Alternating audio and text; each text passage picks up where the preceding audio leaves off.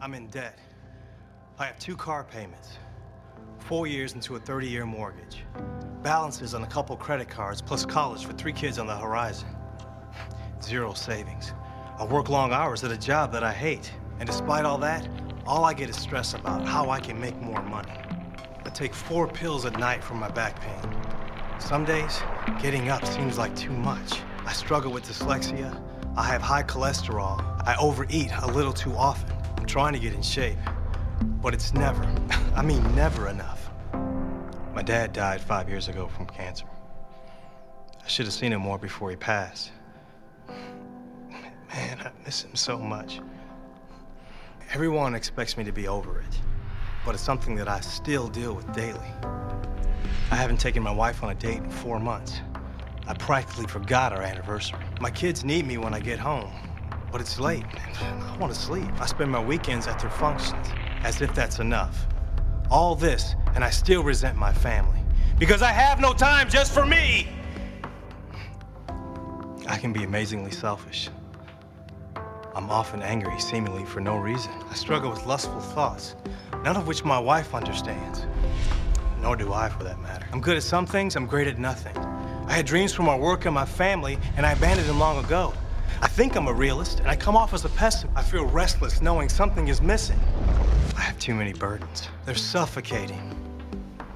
And this is the weight I carry.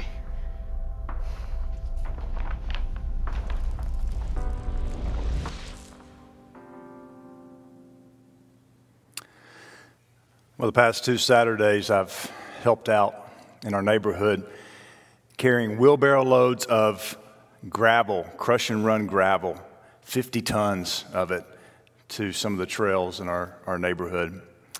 And my body is telling me this morning, what in the world have you done to me? Carrying all this weight. In the final chapter of Paul's letter to the Galatians, as we close out this series today, he addresses carrying heavy loads. And although it would seem that this passage is rather disjointed from what Paul has been talking about the past several weeks as we've gone through this series, I want us to see how timely and how useful the Word of God is today. So if you have your Bibles, please be opening to Galatians chapter 6, the final chapter in this letter. And in verse 1, Paul begins this way. He says, brothers and sisters, if someone is caught in a sin, you who live by the Spirit should restore that person gently. But watch yourselves, or you may also be tempted. Carry each other's burdens, and in this way you will fulfill the law of Christ. If anyone thinks they are something when they are not, they deceive themselves. Each one should test their own actions. Then they can take pride in themselves alone without comparing themselves to someone else. For each one should carry their own load. Nevertheless, the one who receives instruction in the word should share all good things with their instructor. What we find in this opening passage, and really in this whole chapter, is this interplay between a few things that is going on. 2 themes, personal responsibility and mutual accountability. Paul is putting these together, and it's rooted in Paul's call to freedom. And it is emerging from this context of communal strife. All through Paul's letter, we've been seeing this communal strife that is taking place, and it's around this idea of Jesus or Jesus plus. And circumcision is something that the Judaizers are calling the Gentiles to, and say, yes, Jesus plus this. And you see this strife going on. And in the midst of this, we realize that freedom, as Paul describes it, is not this license to sin or do whatever you want, but rather freedom is an opportunity to love. And so here we see how this freedom is lived. How is this freedom in Christ lived out? Well, Paul says it's lived out by staying in step with the Spirit. We looked at that last week, which is what produces this fruit of holy living. You'll notice several of the songs that we sang today dealt with this idea of holiness. If you were to describe God, what words would you use? My guess is that many of us would choose that word, holy. And so now Paul is going to give real-life examples of what it means to live as a Christian within a community guided by the Spirit. It reminds me of the African proverb that says, if you want to go fast, go alone. If you want to go far, go together. And this is this communal spirit that Paul is really raising up before us and before the Galatian church. But Paul knows that when you mix these customs, when you mix these cultures and different preferences, that things can get pretty messy in the church, right? I mean, so Paul is going to try and head that mindset off as directly and pointedly as he can. If you back up to the end of chapter 5, what does he say? Where did we close out last week? In chapter 5, verse 26, Paul says, let us not become conceited, provoking and envying each other. But what happens if someone is caught in a sin? Well, Paul says Spirit-led people should step in. Well, why Spirit-led people? Because the call from Paul is this call of gentle restoration. And unless we are led by the Spirit, we will not have the fruit of that Spirit, which is what? Gentleness. And so Paul calls for gentle restoration, that when you're led by the Spirit, you're tempted to think, if you're not led by the Spirit, you're tempted to think about how it's about me, or it's about the way that I produce, or the way that my works. And so Paul says, be careful. Be careful about that thinking, because you may also be tempted. As you're restoring, you may be tempted to think that you're actually the one who is doing the restoration, when it's actually me in you. I remember being at church camp one year, and every July I think about church camp as a part of my life growing up. I know a part of several of your lives as well. But I remember being at church camp, and I was talking to an older gentleman who would go on to become a shepherd in the church. But most often, folks like this are shepherding others way before they get the title, because shepherding is a Spirit-led disposition rather than a human-led position. And so I was talking about some folks to him in a grumbling kind of way. And as I look back on it several years later, I realized it was, as Paul mentioned a moment ago, it was a conceited grumbling.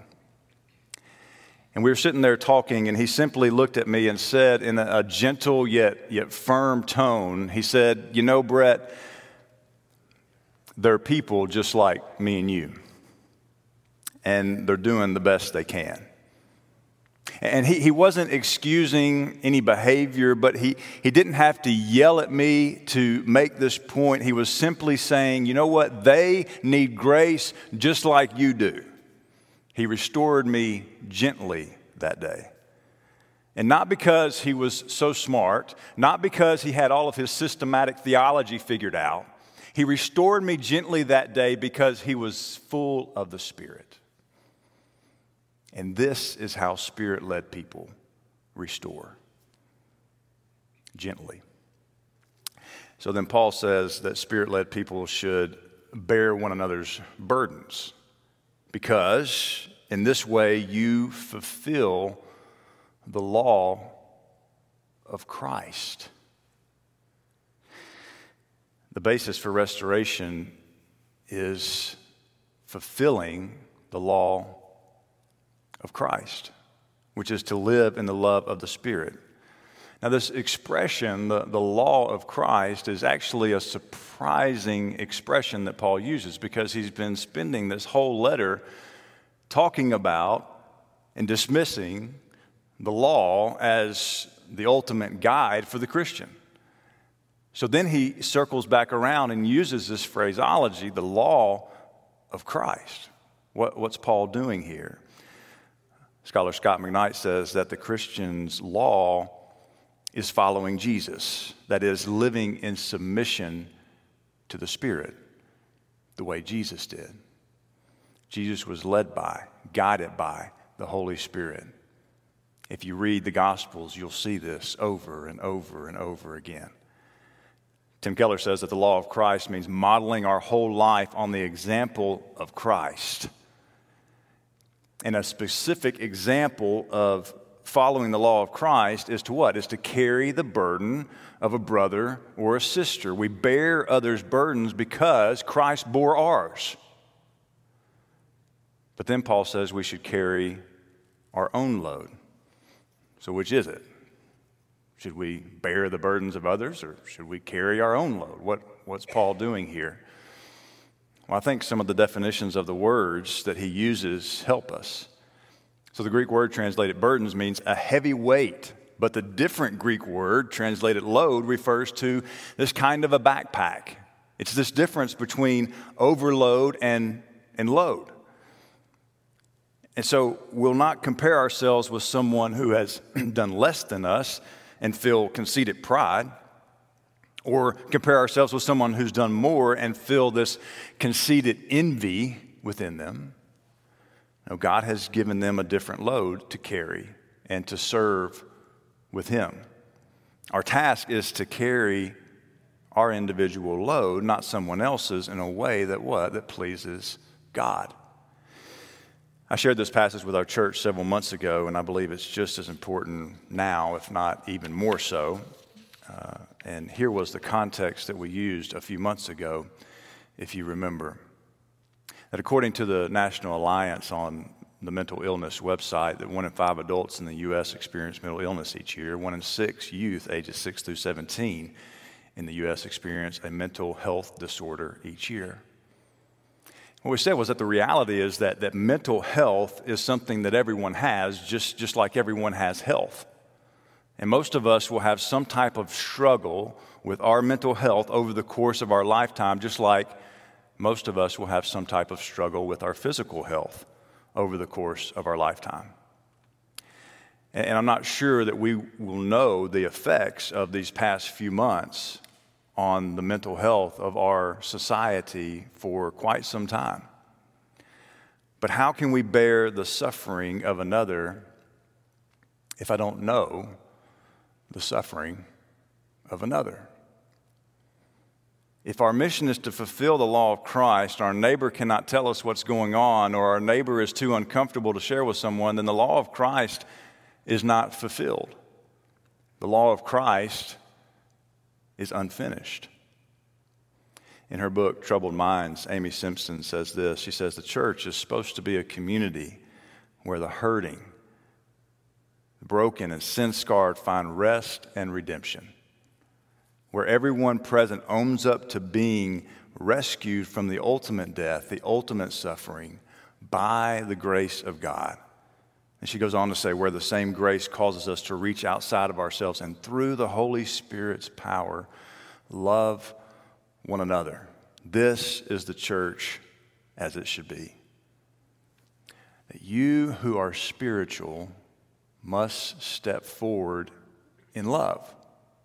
Now this is not some measure of spirituality as much as it is a statement of responsibility. You remember what we talked about, those two overlaying themes that Paul is establishing this interplay between. That Christians are to care for one another as what? As this expression of our relationship with God. And that does not mean that there's not times where we ought to set boundaries, healthy boundaries, nor does it mean that medical conditions are to be broadcasted recklessly, but it does mean that the body of Christ takes seriously fulfilling the law of Christ. Paul goes on, verse 7.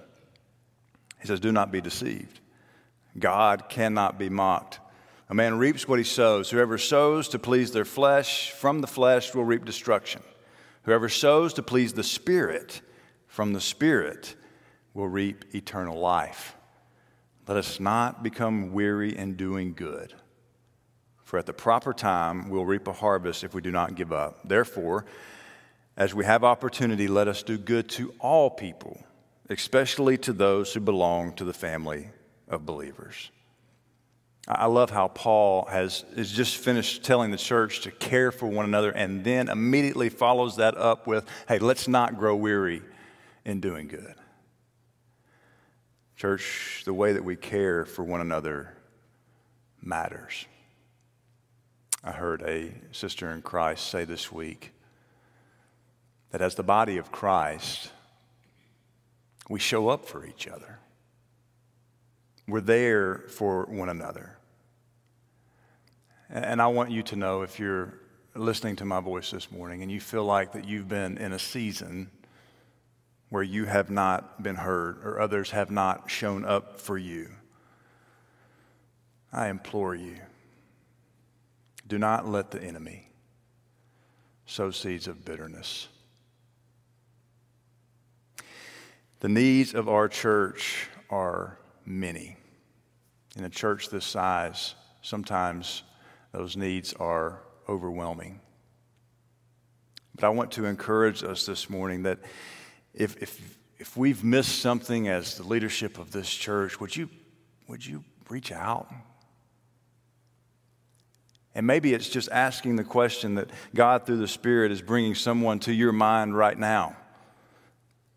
That you can reach out to and either say, hey, how can I help? 4 words. I do this in premarital counseling with couples. I say, here's 4 words that'll change your life. How can I help?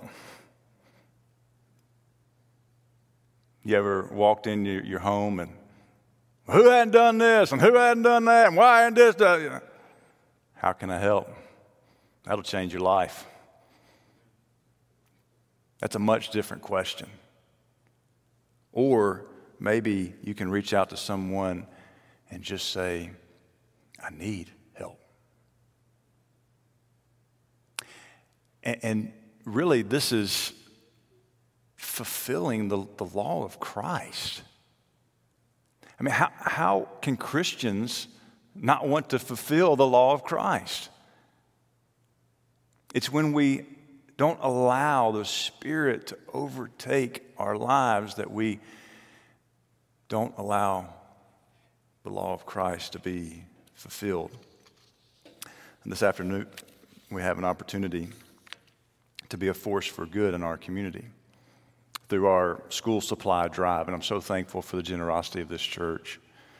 It never ceases to amaze me the way that God uses the people of the Homewood Church of Christ to be His people in this community. And my constant prayer for our church has been, let us not grow weary in doing good. That even in the midst of not being able to gather together, even in the midst of all of the uncertainty, even in the midst of all that's going on, that we have continued to be a church by the grace of God through the Spirit of God that continues to do good. That we continue to do good in the community. Not for the sake of our recognition or somebody's going to pat me on the back, but because this is who I'm called to be in the Spirit. This is who I'm called to be as a child of God. This is who I'm called to be in Christ. And so I can't control, you can't control what happens on the other side of our good. Or you can't control what happens on the other side of God's goodness in you. But we can foster a life in the Spirit that produces fruit, the fruit which is goodness. Paul says, let us do good to all people. Last week we said that we were going to throw kindness like confetti. And this week, what would it look like for us to do good recklessly? There's not many things that I encourage my kids to do recklessly. But what if I encourage my kids to do good recklessly? In his new book, Dream Big, author Bob Goff tells the story of when he was 8 years old. He came inside from playing, and he was thirsty and hungry, and so his mom had prepared this food for him and stacked it up on the plate, put it in front of him. He's famished, to use his own words, and he begins to just gobble down all of this food. And Very quickly, his mom's brow becomes furrowed, and she looks at him and she says, "You're welcome." And he kind of, with a mouthful of food, says, "Thank you. Sorry, Mom, I forgot."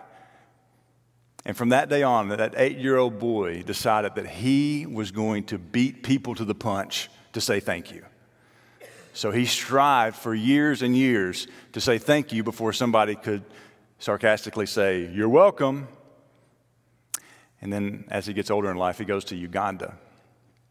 He gets off the plane, and immediately as he gets off the plane, one of the folks who lives there just says, "You're welcome."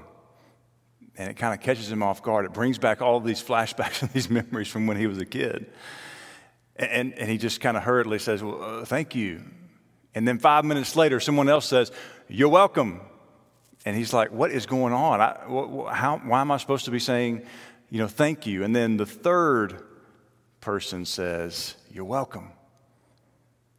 And that's when Bob Goff steps back. He says, "Oh," he realized they were actually saying, "You are welcome," as in you are welcome here.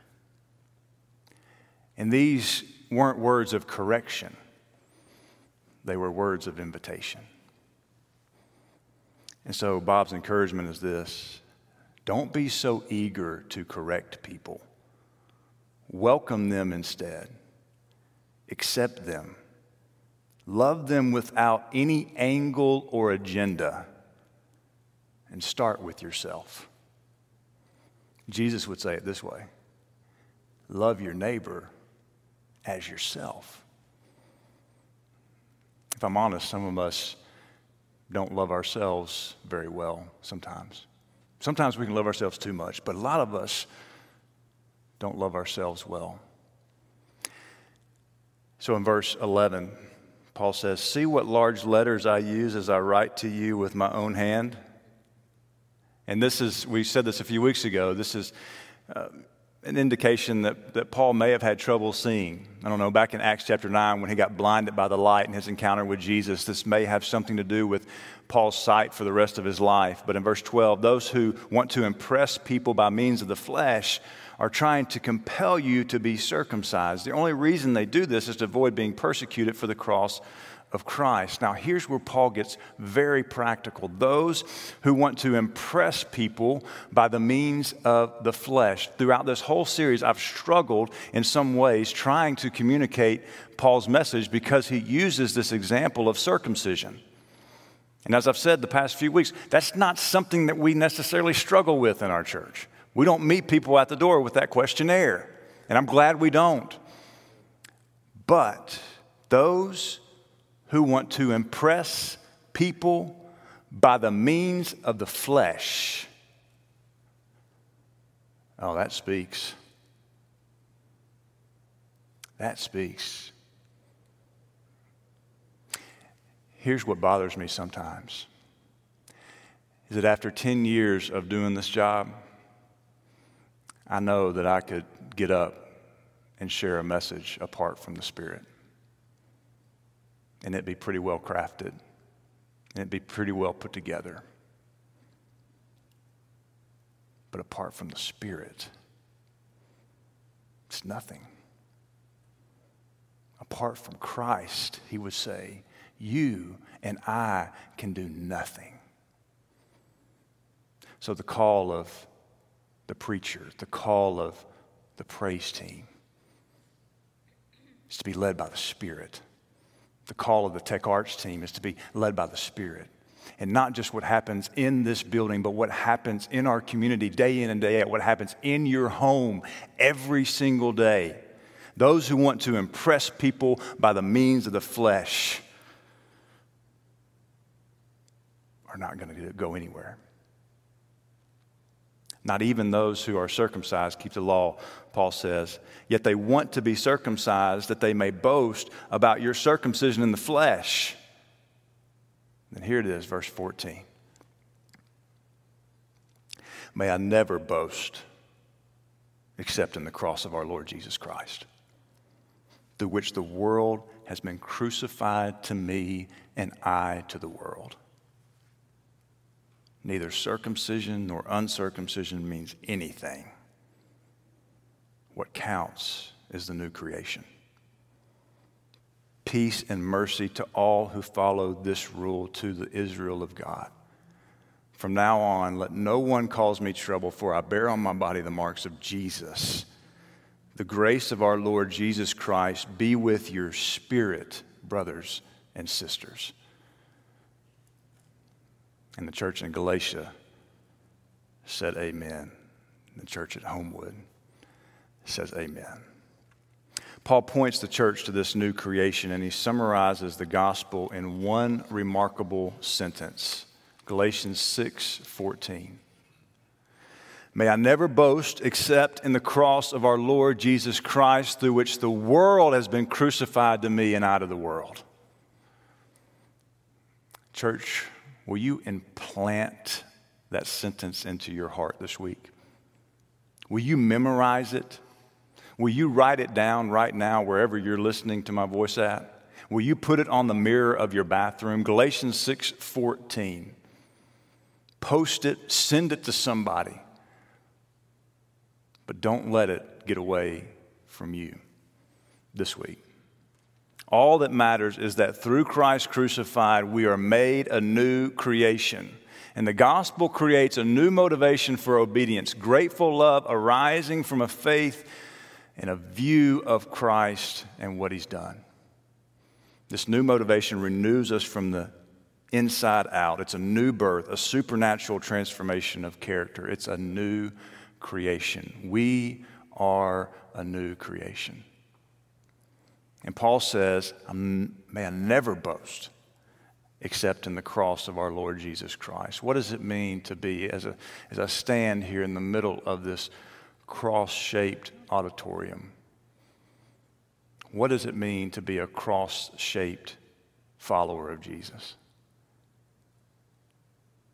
A cruciformed believer, formed by the cross. Three things I think that Paul tells us. One is that a cross-centered life is humble, not prideful. Secondly, a cross-centered life boasts in the cross, not self. And lastly, a cross-centered life treasures Christ, not the world. Church, this morning as we come to the table, you are welcome. The bread and the cup remind us of that. If we can pray for you or answer any questions that you may have, will you fill out that online connection card right now?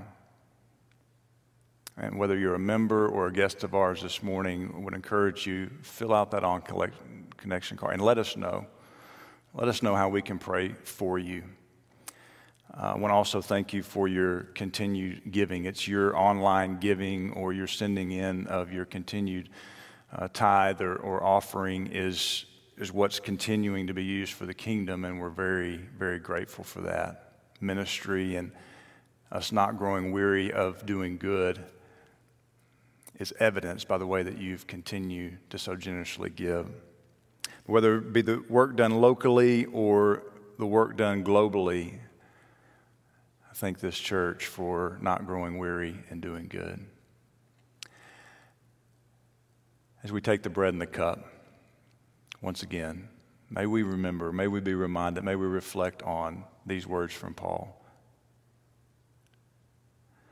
May I never boast except in the cross of our Lord Jesus Christ, through which the world has been crucified to me and I to the world. Let's pray, and then we'll have a few moments to take communion at your homes. Our Father and our God, we come before you this morning. We thank you for this little letter that has impacted communities of people for centuries, this letter to the Galatians. Father, for some of us, it is this letter that taught us what the grace of our Lord and Savior Jesus Christ is all about. I pray that we will be a people this morning as we partake of the bread and as we partake of the cup, the body and the blood of Jesus. May we be reminded that this is what unites us. This is what holds us together. Father, so wherever we're at, Father, may we take a few moments to examine ourselves, to recalibrate for the week, and to have that vision and that reminder that we in Christ are a new creation. I thank you for the bread. Thank you for the cup. Thank you for your Son. Thank you for the Holy Spirit. It's in Jesus we pray. Amen.